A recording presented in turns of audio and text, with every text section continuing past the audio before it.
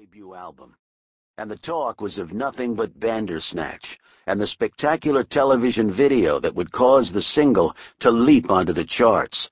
Loomis hoped. He hoped. The stars and the moon were bright overhead.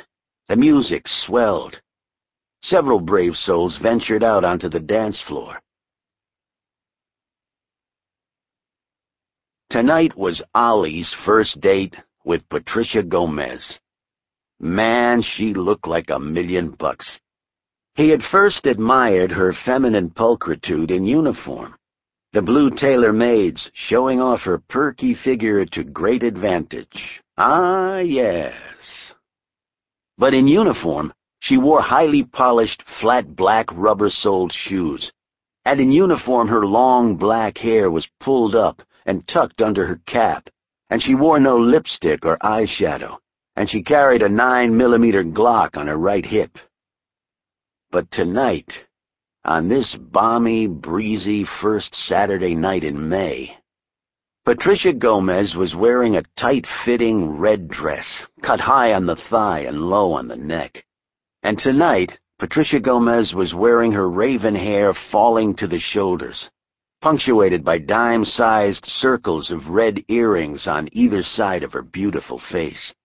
And tonight, Patricia Gomez was wearing glossy red lipstick as bright as the dress, and midnight blue eyeshadow that made her look slinky and sexy and Spanish, like some senorita coming down a long wrought iron staircase in a movie with banditos and good guys. And tonight, Patricia Gomez was bare-legged in strappy red satin sandals that made her seem even taller than her 5'7", which Ollie had already informed her was a perfect height for a woman. Best of all, Patricia Gomez was in his arms, and they were dancing. Detective First Grade Oliver Wendell Weeks was a damn fine dancer, if he said so himself. The place he had chosen for their inaugural outing was a spot called Billy Barnacle's, which was perched on the edge of the River Harb. The band called itself the River Rats. Ollie wondered what their name was when they were playing someplace less proximate. Ah, yes, to the river. But they'd been playing here forever. The band played all kinds of music, all of it danceable, even a rap song or two to satisfy the handful of Negro customers who wandered in from Diamondback further uptown. Ollie did not mind dancing on the same floor as people of color, as they sometimes preferred calling themselves, so long as they behaved themselves.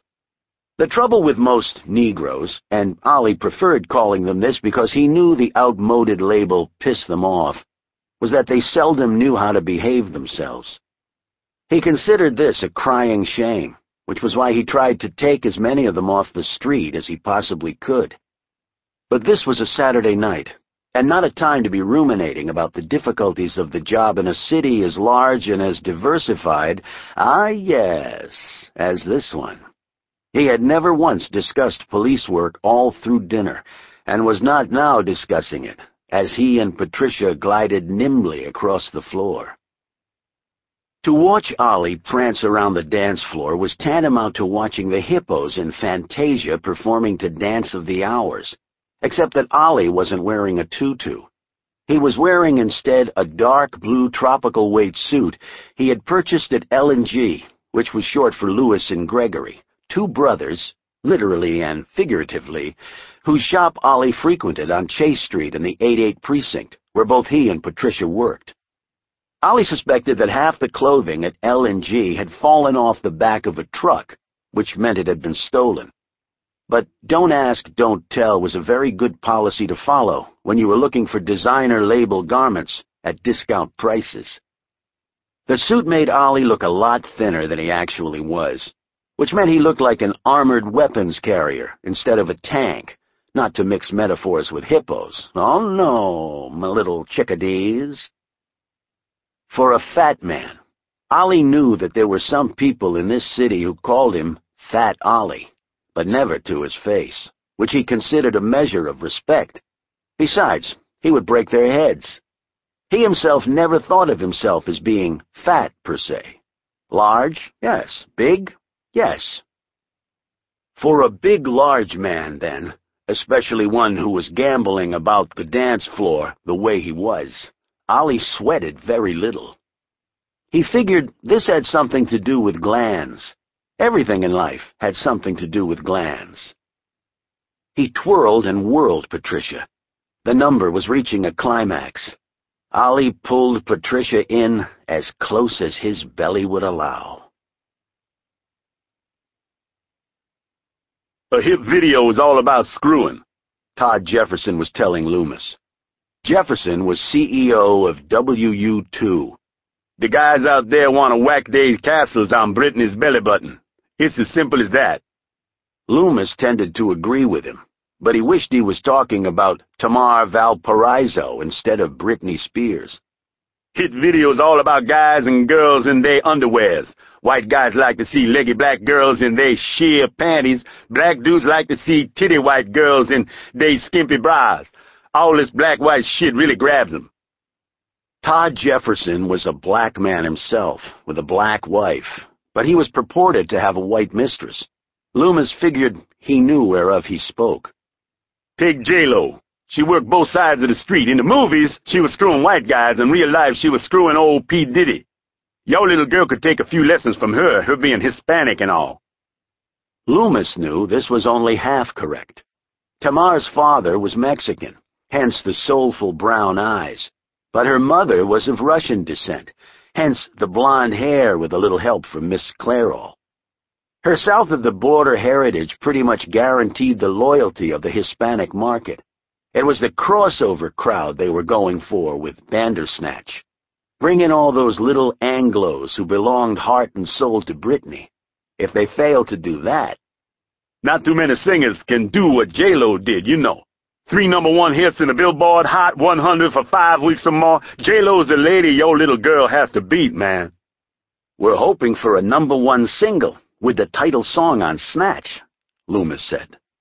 By the way, is that related to her pussy in some way?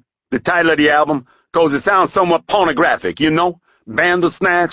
Sound like the girl has a whole rock group going down on her pussy. Band, you know, snatch, you know, Bandersnatch. You know what I'm saying. That's not necessarily bad, mind you.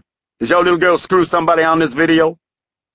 It dismayed Loomis to learn that Jefferson hadn't even looked at the fucking thing yet.